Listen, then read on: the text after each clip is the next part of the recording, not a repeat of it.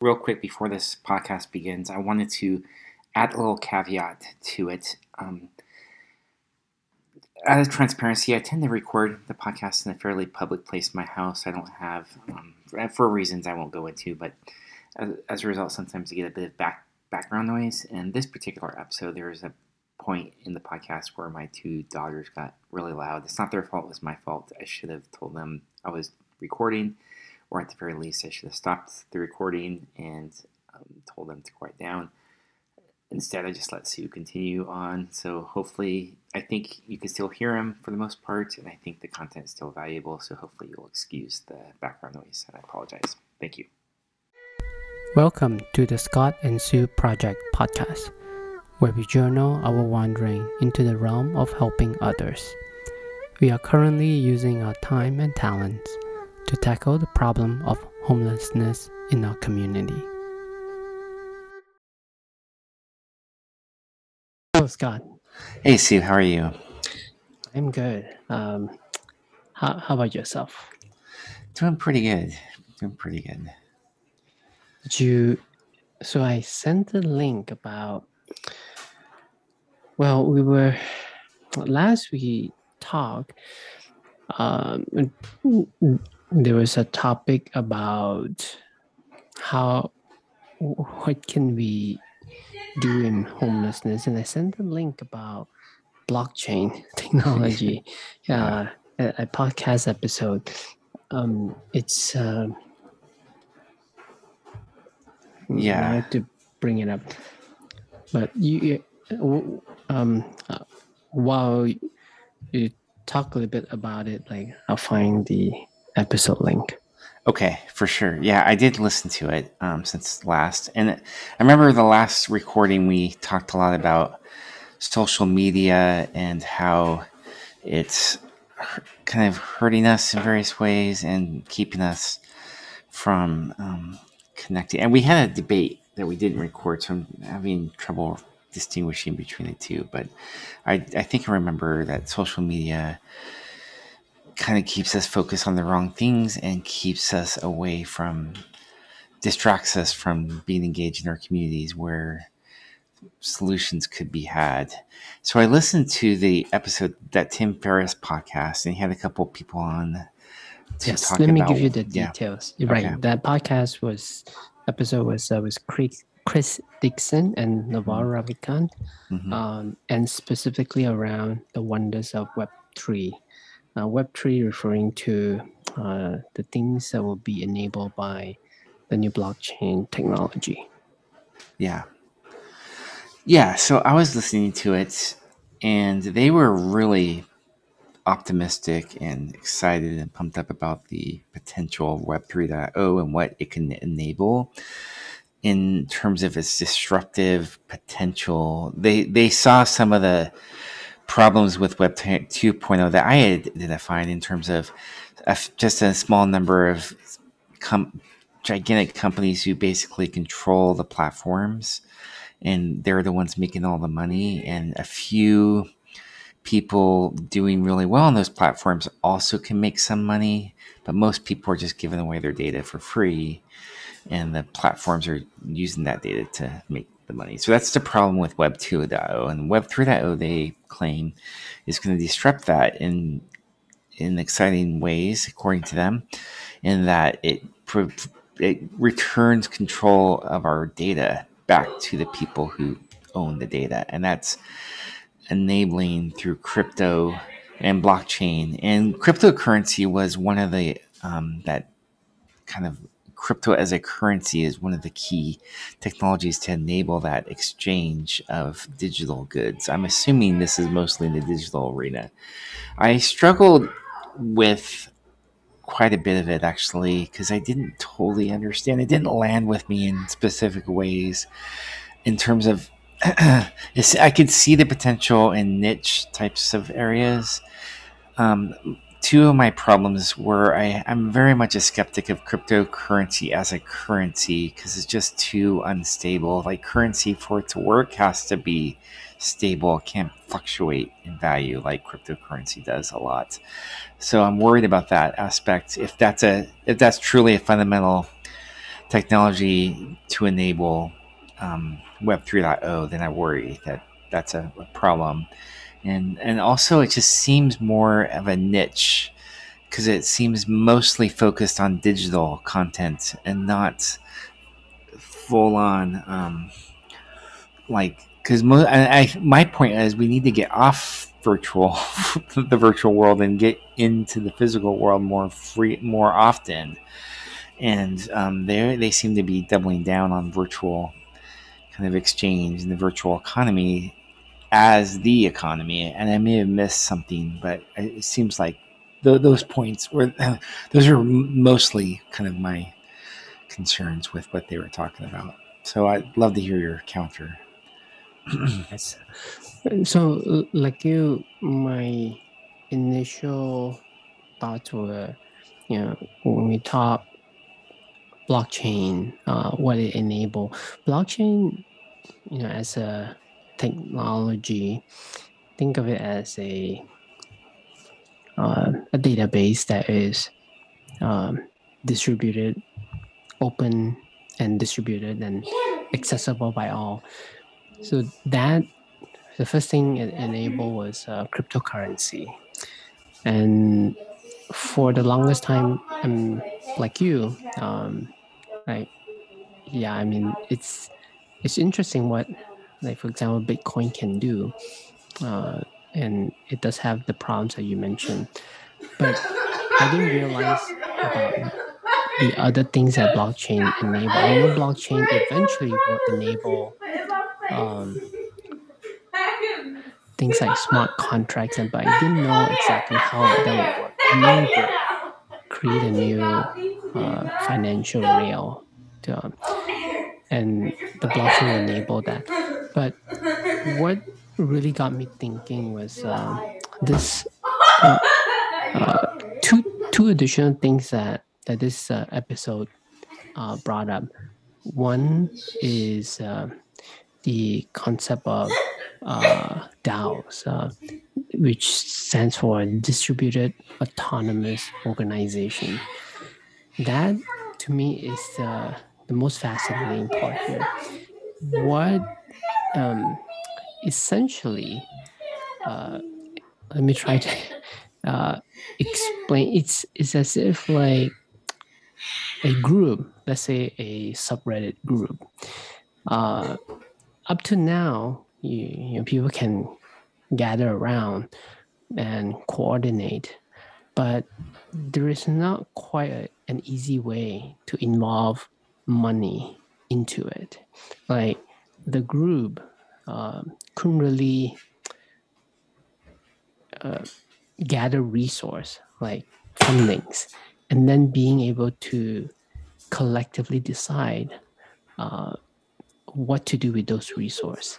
And this, with the blockchain smart contract that enables these things called DAOs, Distributed Autonomous Organization, that essentially creates this automated system. Like essentially, think of it as you write the constitution for that group, how they would, the rules that how things would work into the blockchain, and people participate in it, and things would be automatically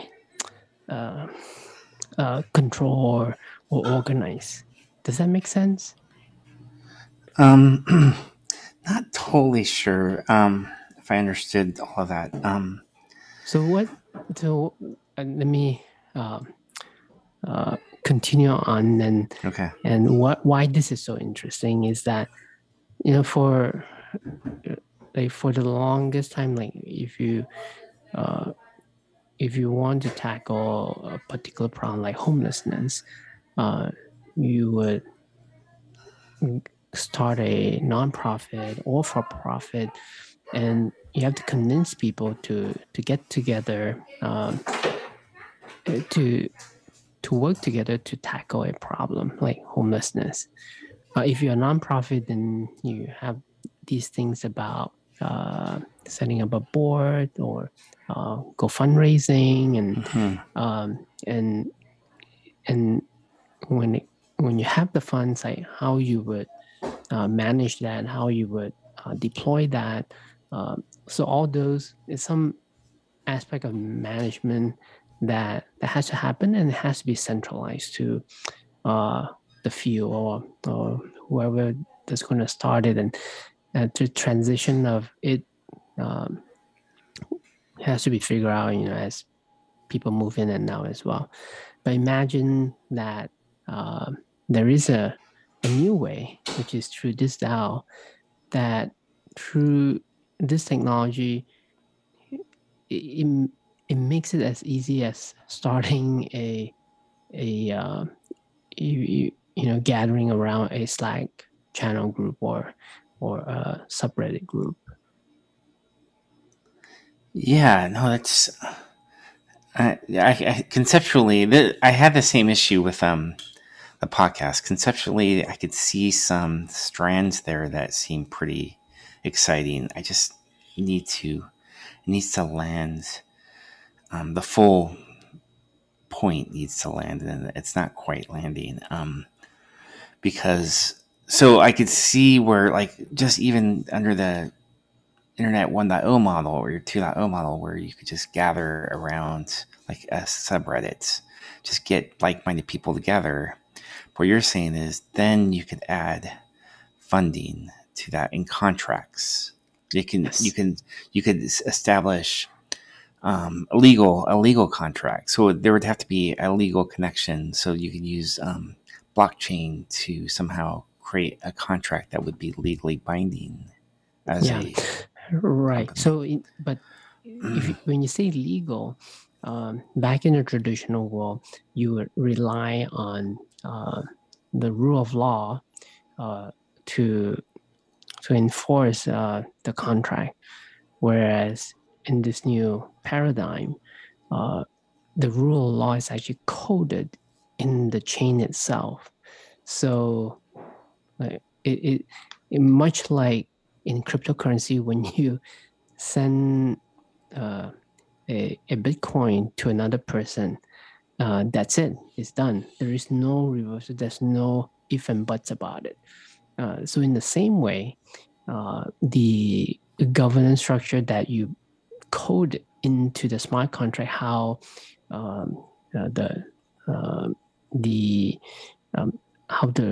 the rules around, let's say, the governance rules around, like how the group would behave or how the resource will work, whether it's being distributed, deployed, or being brought in, all those things is automated. You don't need a rule of law beyond what is coded in the chain to be enforced. Okay, so tell me exactly what we would need to bind in the, because that's something tangibly, even if it's virtual, it has to be. It can't just be. A lot of times contracts bind you in certain ways. I have to think through the details. Let's just give me an example. That's where I'm struggling. Right.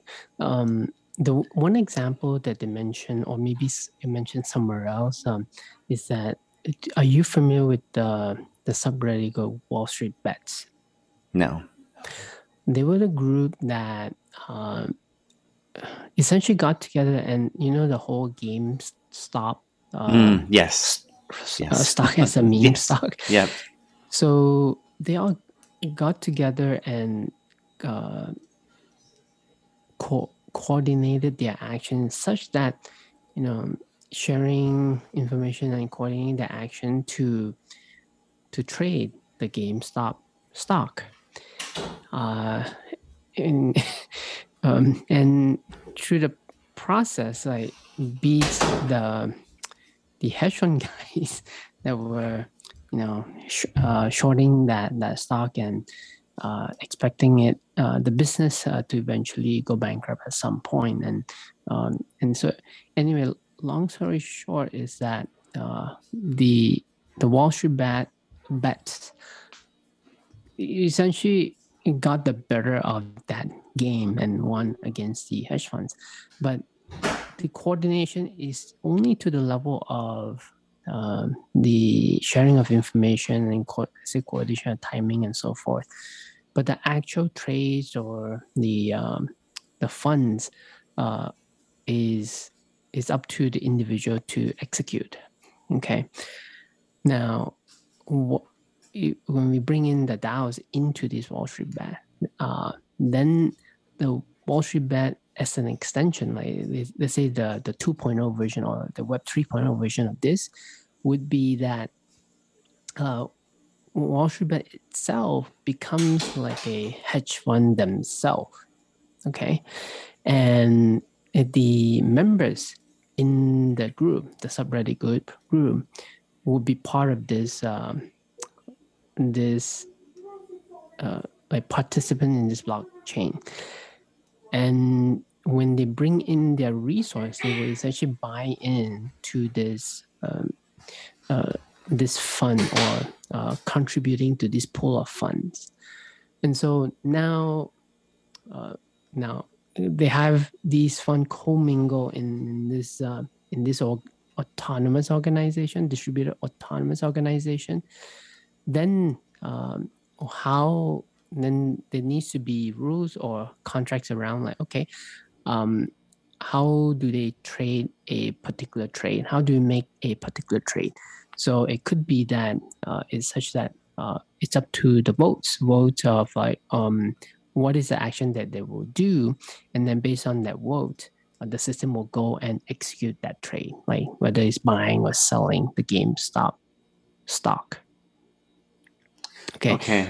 Yeah. And the profit, when it comes back, goes back to the pool, and any of the participant members in the group could cash in, essentially sell away reimburse their token, essentially selling the token to somebody else who's willing to take over the ownership or the membership of the group. So people can come in and out, participate and retiring from the group, and making a collective action, like directing the funds that is available in that pool. Yeah, that makes a bit of sense. So what's in that contract in that specific example is the results of the votes. Yes. And the results being exactly how they're going to right. execute it. Yeah. Right. Let me expand a little bit on this. So the blockchain, right? This whole concept of smart contract. So when the I don't, okay. So the initial thing about the blockchain, all I thought about was, yes, it is a distributed database. I get that. That's the first thing to grok is I get that. It's a store of data. Okay. What the next thing is that, for Ethereum, when they introduce smart contract, or essentially there are code that you can include in the blockchain that will execute based on certain rules or condition. So that's where this magic happens, because of the ability not just to store data, but it has code that will execute based on certain condition. Another example that was given before, not in this episode, but was like smart contract around greenhouse gas credit, greenhouse emission credits. That means like they could, for example, you can write a code that looks at the emission based on, let's say, satellite image on a certain factory, and assuming that they can calculate the amount of emission that is produced by that factory, then it can theoretically execute a piece of code that would then charge or take certain amount of money from a party A to party B. So that's another example of a smart contract, like based on some essentially a code that looks at something and moves money around. In this case, the cryptocurrency around.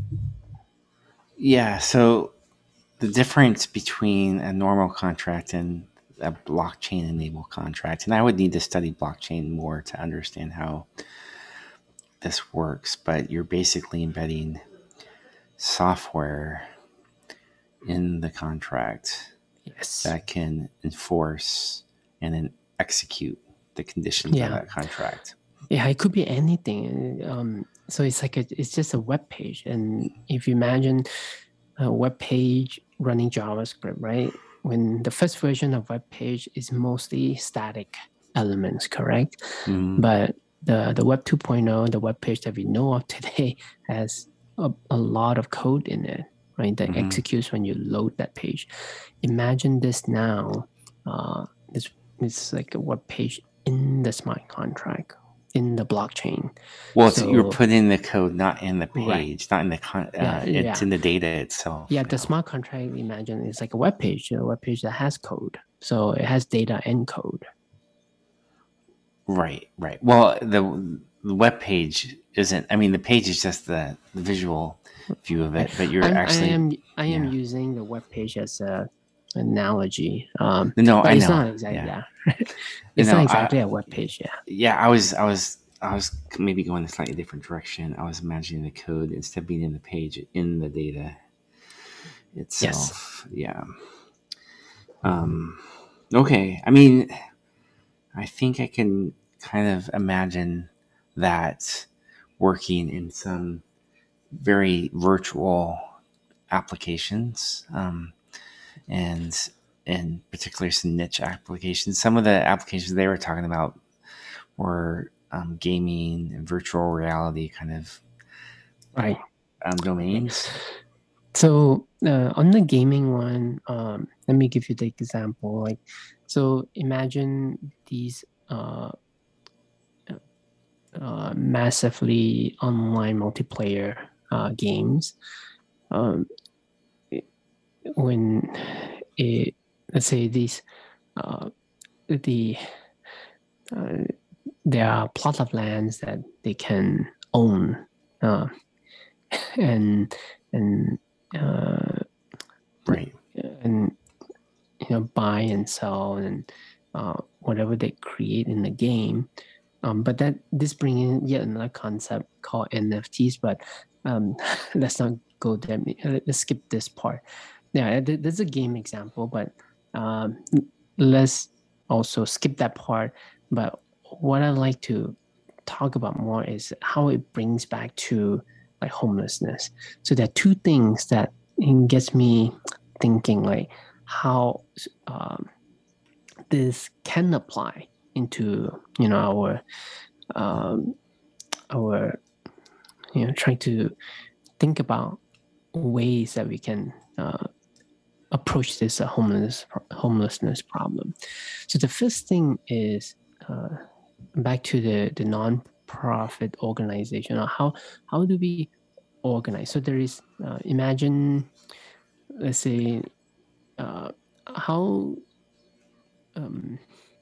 like we know there are Facebook groups around that that people gather around to help those that are in need, or homeless folks that are in needs. And what if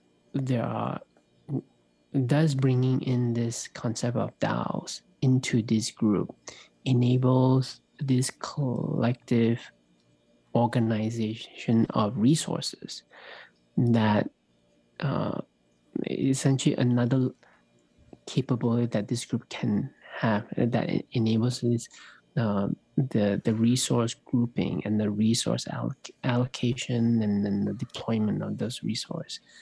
So is that something that that can be done. I think what that can enable is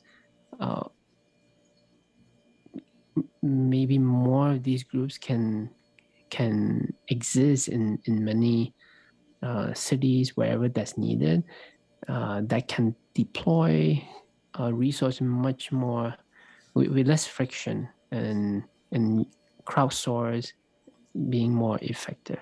That's one, around how nonprofit is organized for, let's say, solving homelessness. The second one is, what if on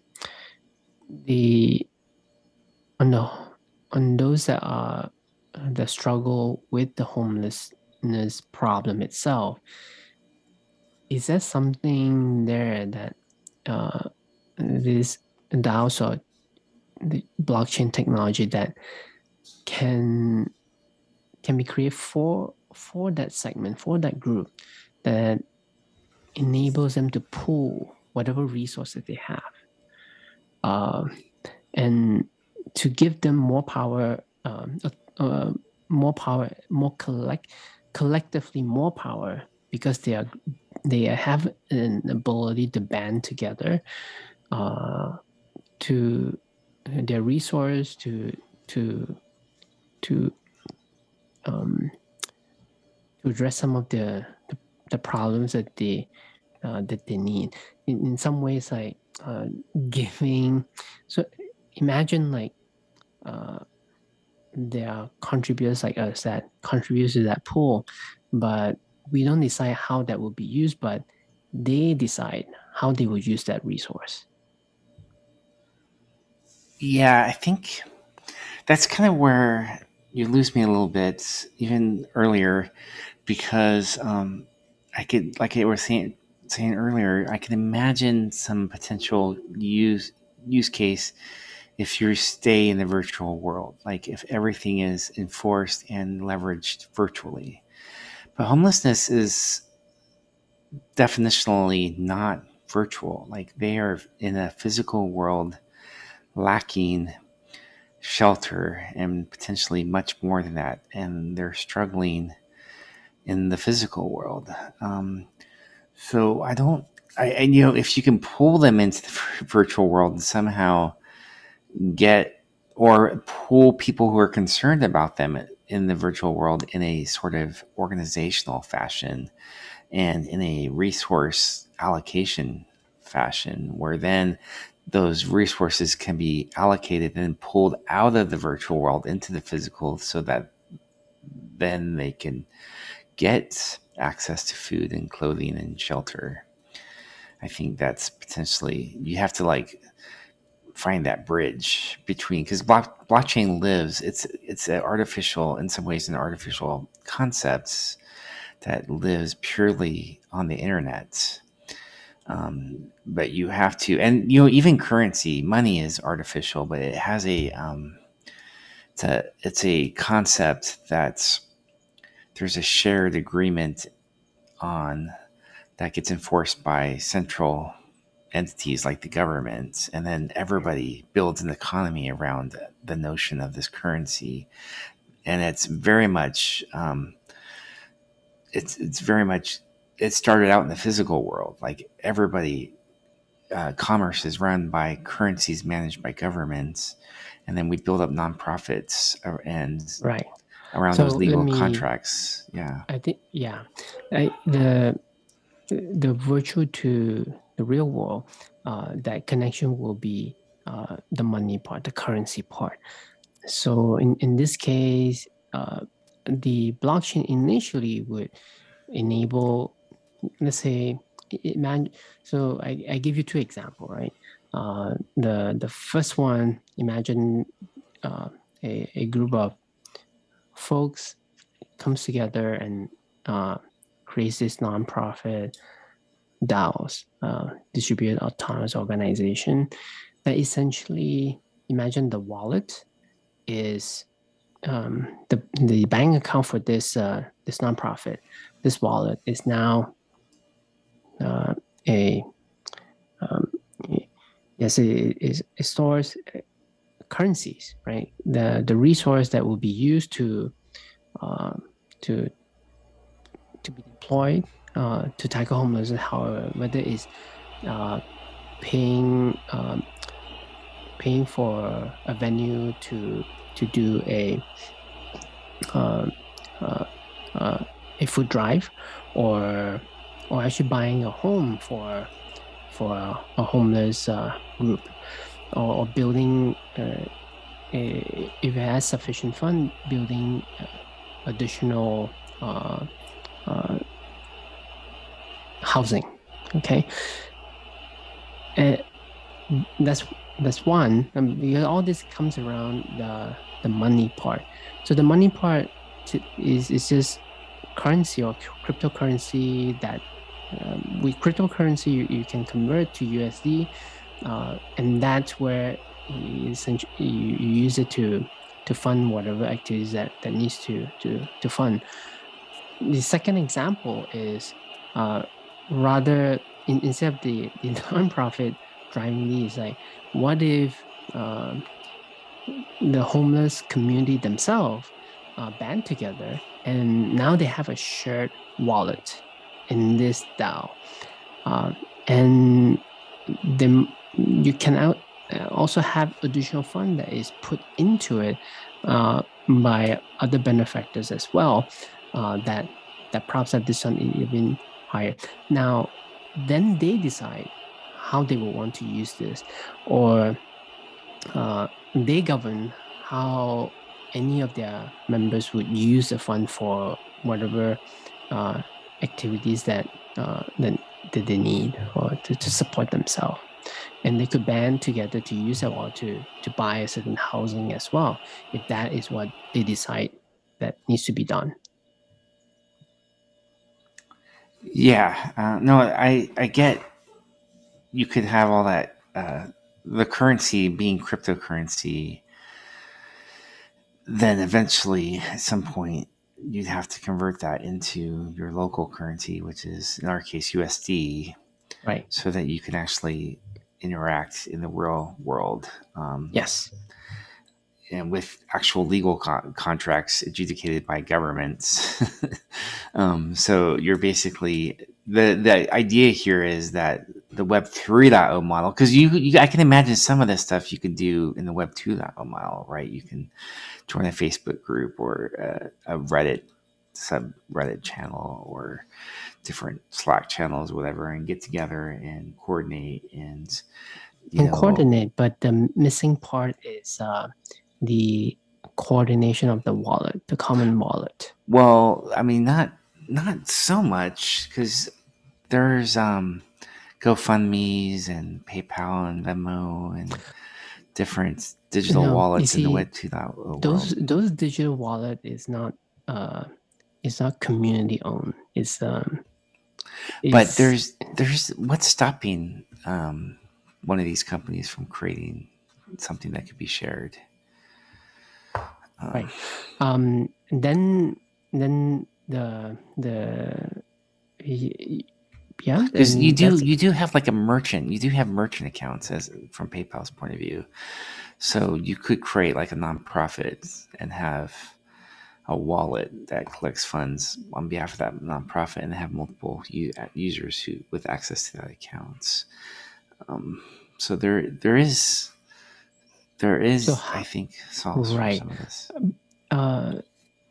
But that challenge there, two things, right? One is the database itself is owned by a central figure, a central person.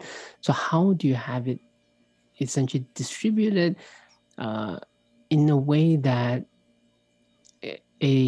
there's no ambiguity on who owns what or who has control of what? Well, I mean, you can certainly organize the wallet around.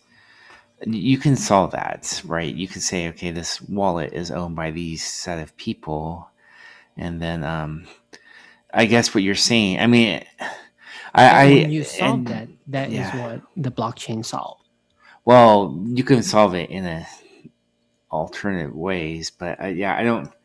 Maybe I don't know blockchain technology well enough to understand whether that's the more elegant solution versus just writing up um, an app that can manage ownership across groups. Right. Because the key thing is like the app that whoever writes, right?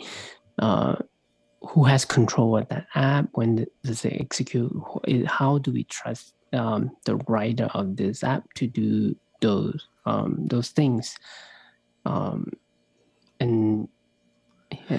again, if it's big enough, if it's run big enough or run by a central entity, then there is that concern or risk that entity has a control over the activities with those funds or with that group. No, I could potentially see that it's much tighter enforcement if the rules are embedded in the currency itself or in the contracts itself, where you don't have to have a third party managing that data. It's in the data, and there's no way around it. Assuming that I understand it correctly, there's no way around. If you want to get the data, you have to follow the rules because the data. And then yes, and also the code, both the code and the data is all open. Okay, so it's software, it's open source, and it can be scrutinized by anybody, as opposed to I guess we don't have an example of that yet. Like, if I imagine, let's say, PayPal, exposing like the actually whether it's the database itself or the code that can run like smart contracts with those data itself. Like, how would those needs to be exposed in such a way that that can enable transparency and trust. Right. Yeah. I mean, you're ultimately, you're ultimately trusting PayPal. Right. In a lot of ways. Yeah. Now, granted, the software within the chain can still have bugs. So that's that can still happen, but at least that's being worked out right now. To a lot of the concern right now with smart contracts is that how bulletproof is it against hacks? Well, another big barrier too is like you're talking about the most marginal people in society. So if you're gonna think that blockchain is a tool for them to empower them, it has to be super easy to use. I mean, right. So right now it is nice. Right now is that, imagine back in the days where the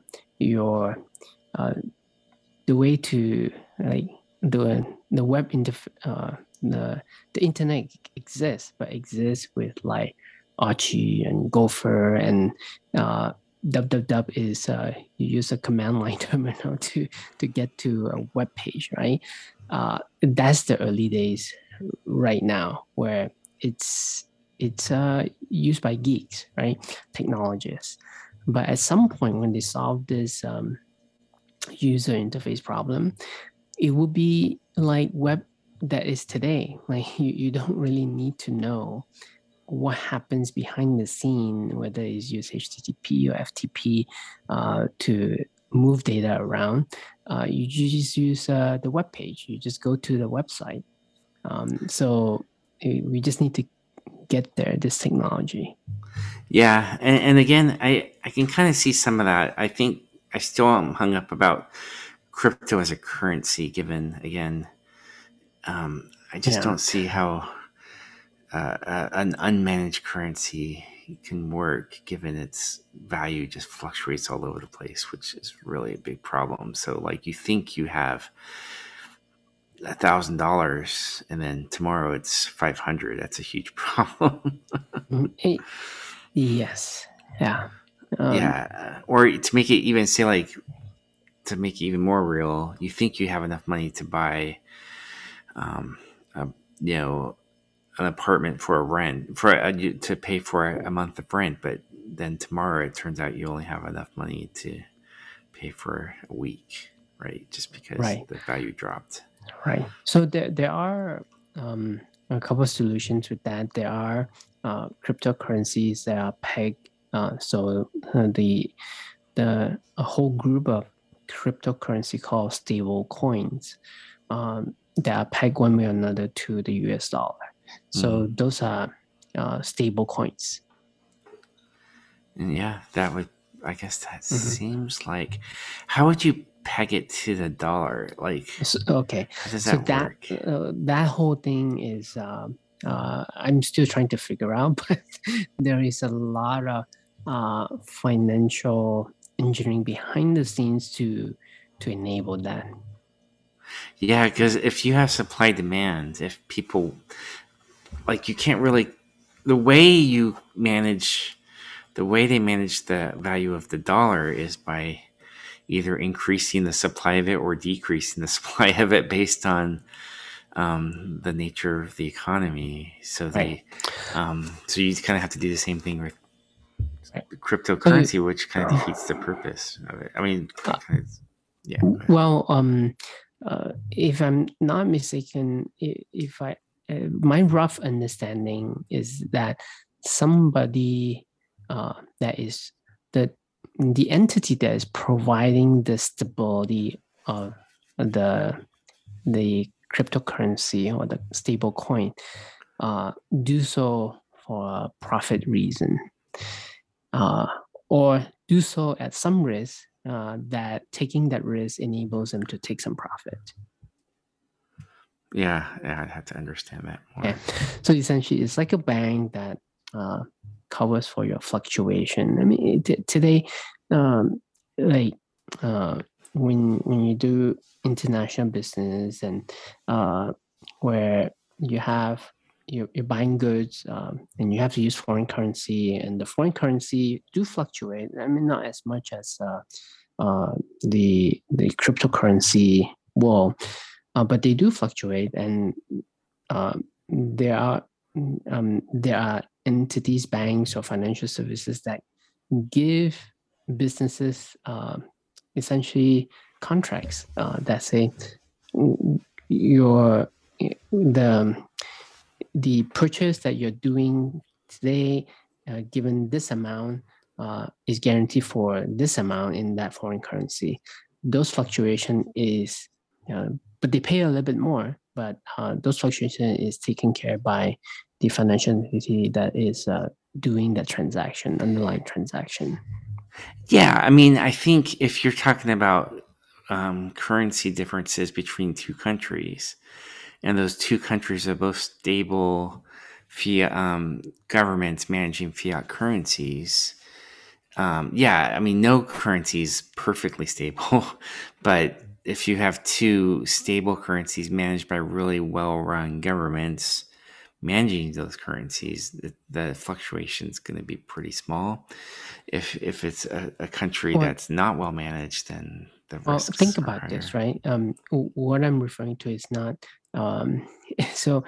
Uh, the time frame of these transaction takes uh, it's now within minutes or seconds, where what you see is what you get, but more as in when you actually want to trend, and this behind the scene, right?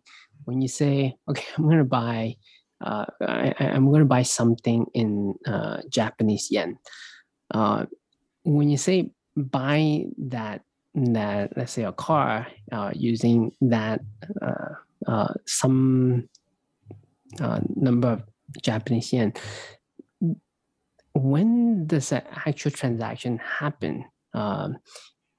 Between you placing the order to the time that the car is shipped to you, and let's say even ignoring the car is shipped, like it is in front of you, you have the car, but even so, like the wire transfer or the transfer of that money from United States to Japan, like doing the actual wire or doing the actual settlement could take, let's say, even a day, right?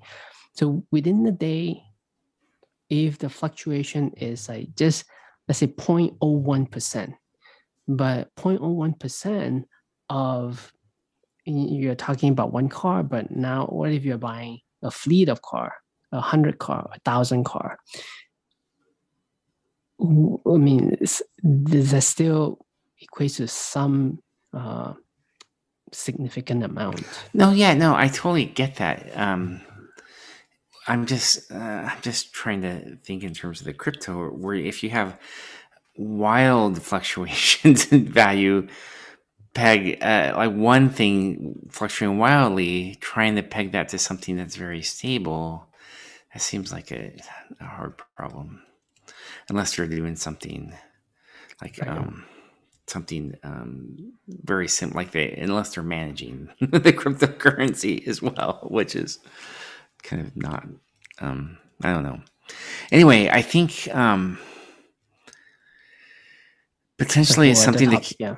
Yeah, no, it's something to keep our eye on, technology-wise, to see if there's something we can leverage there as we proceed on this very long, very slow burn project that we have with trying to help with homelessness.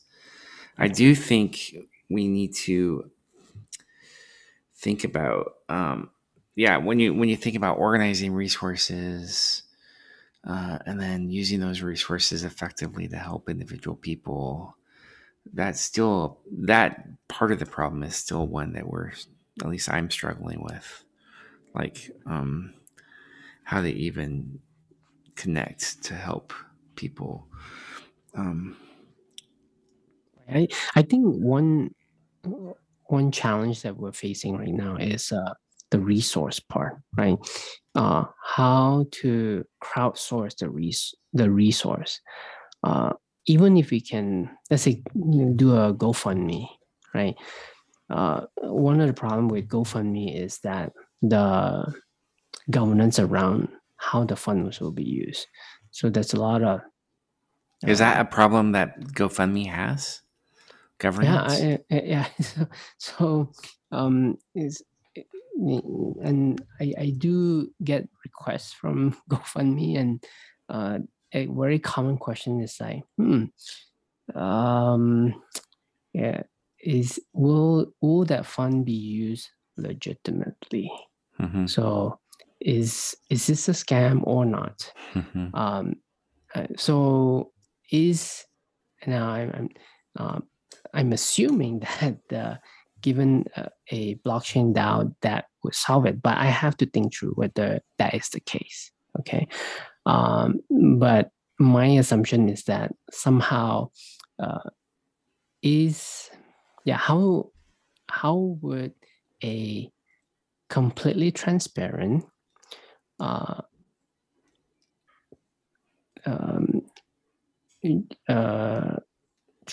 transparent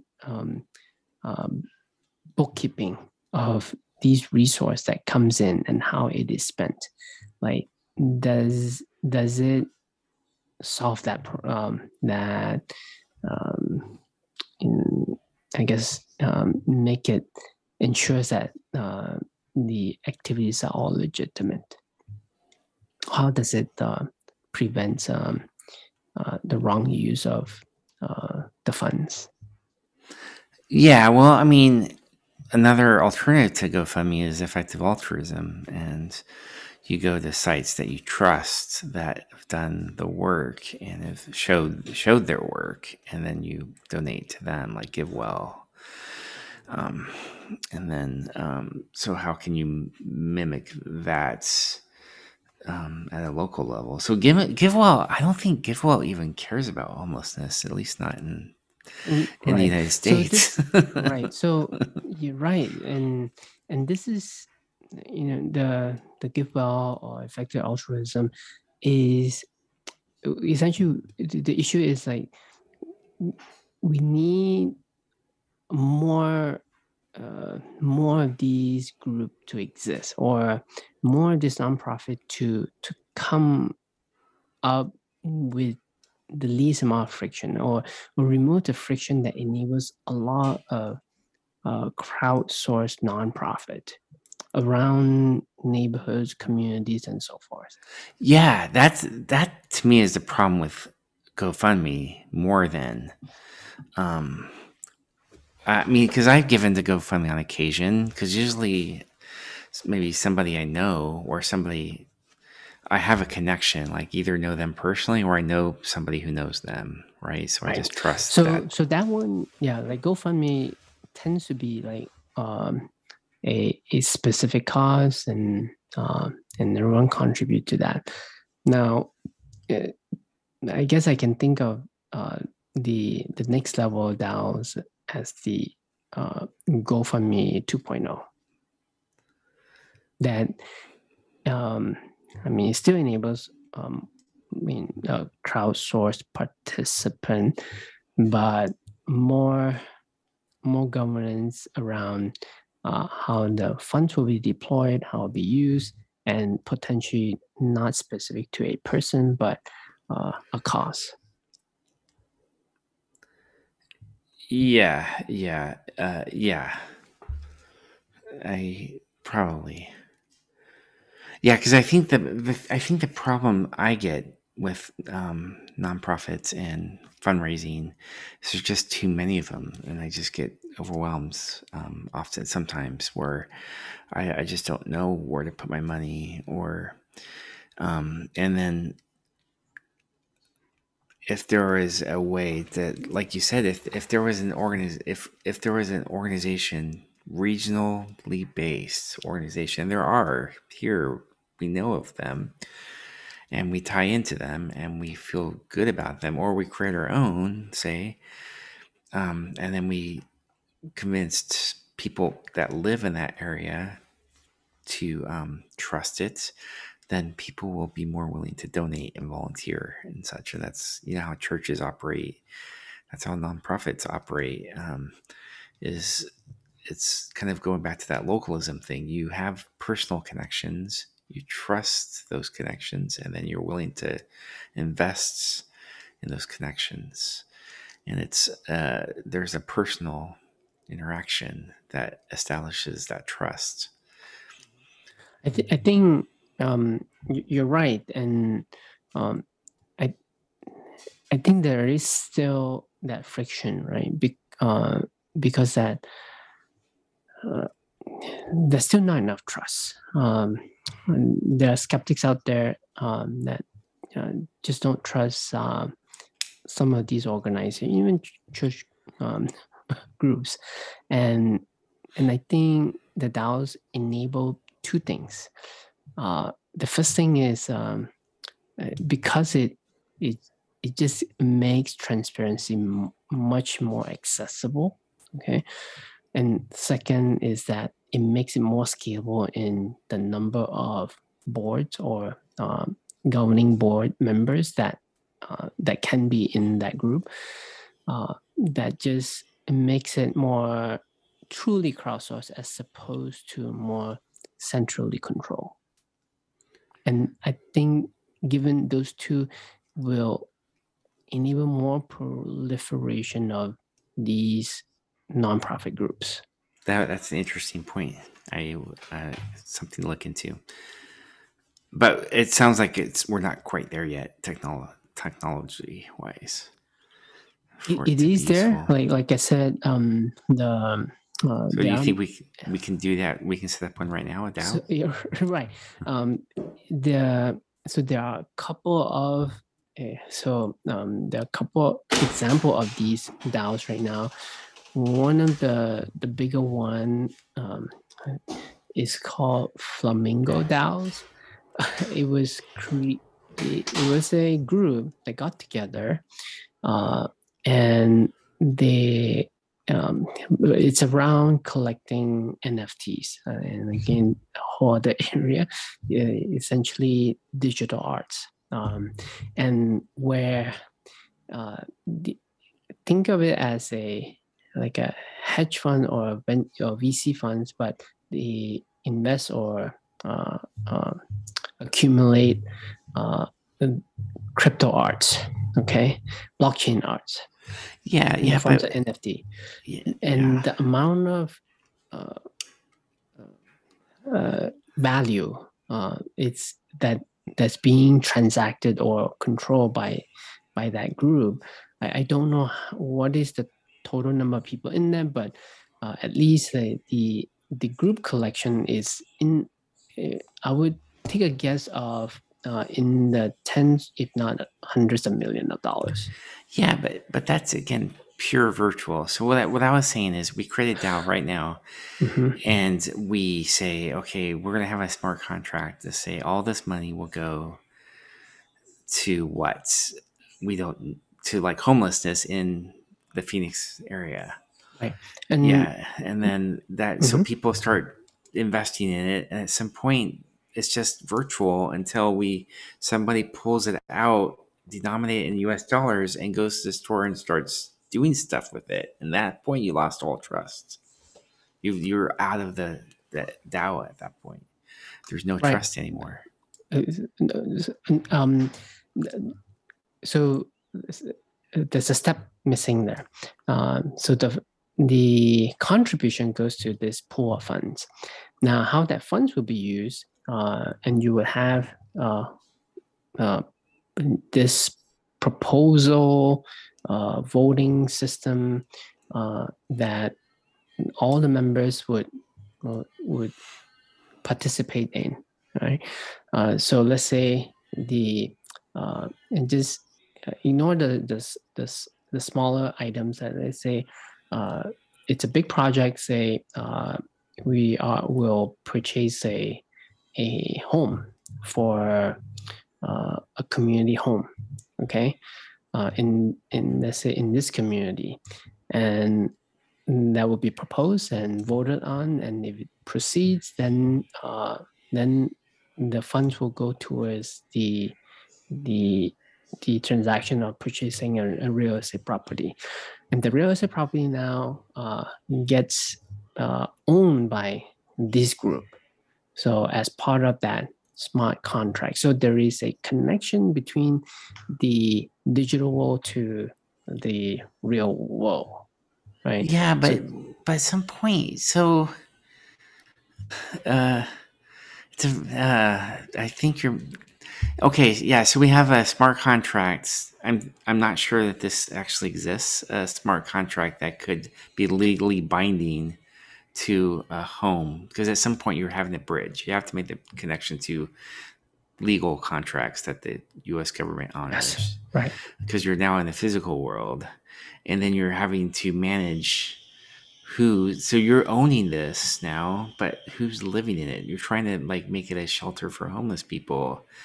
It's just and that has to work well, and then all these people have to trust that this is going to work well. It's like at some point you're in a physical world that the virtual world can't really do anything about. So you have to have a trusted organization that's skilled that's skilled in doing this type of thing, and that trust has to be earned somehow, and it can't just be through contracts, smart blockchain contracts, right?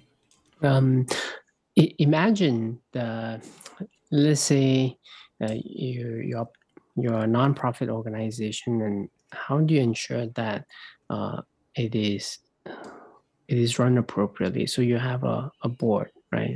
A board for to govern or to the the direction or the activities of that nonprofit, correct? Mm-hmm. Now, but typically the board, some number of board members in the 10s or 20s range, it becomes not very scalable beyond that. Now, imagine the number of board members is everybody. I know that. Yeah, but I don't see how that helps you if the board has to oversee something physical and like a physical organization managing physical resources. Having a lot of people virtually on that board doesn't solve that problem. It can almost exacerbate it because most of them will just check out. They won't be, because you need to be there physically to see the operation working, right? So I don't see how the DAO can solve that. Yeah, like I said, I need to think more like how if the details. The details are details, tough. right? Yeah. I mean, that's what I was saying. The podcast made some sense if you just stay virtually, but that's, in my view, that's something we should not be doing. I mean, I don't have a huge problem with people playing around in virtual reality or like internet gaming and like all these stuff that you can do. Right. I don't see this as a virtual, but more as just a technology piece, right? It's as if like a business using the internet doesn't mean that it has to be an online business. I know, but they keep coming back to NFTs as art. Like when they talked about art, it was always digital art. I was talking to my sister about it, and who's an artist, and she doesn't even view digital art as actual true art. I mean, that's subjective opinion, but like it doesn't solve the problem with physical artists who want to paint and produce physical objects. So yeah, if you're just purely involved in NFTs, digital art, or maybe even digital music, which is better because that's actual music you can listen to, but you don't get the live experience of concerts, although you can start talking about tickets and stuff. So I'm not saying it's like completely useless, but it's not like a comprehensive solution. That's I guess we need to talk more about this to see if I'm missing something, but that's kind of where I see it now. Yeah. Okay, well, that's probably good for now. We will keep thinking and talking. Welcome to the Scott and Sue Project podcast, where we journal our wandering into the realm of helping others. We are currently using our time and talents to tackle the problem of homelessness in our community.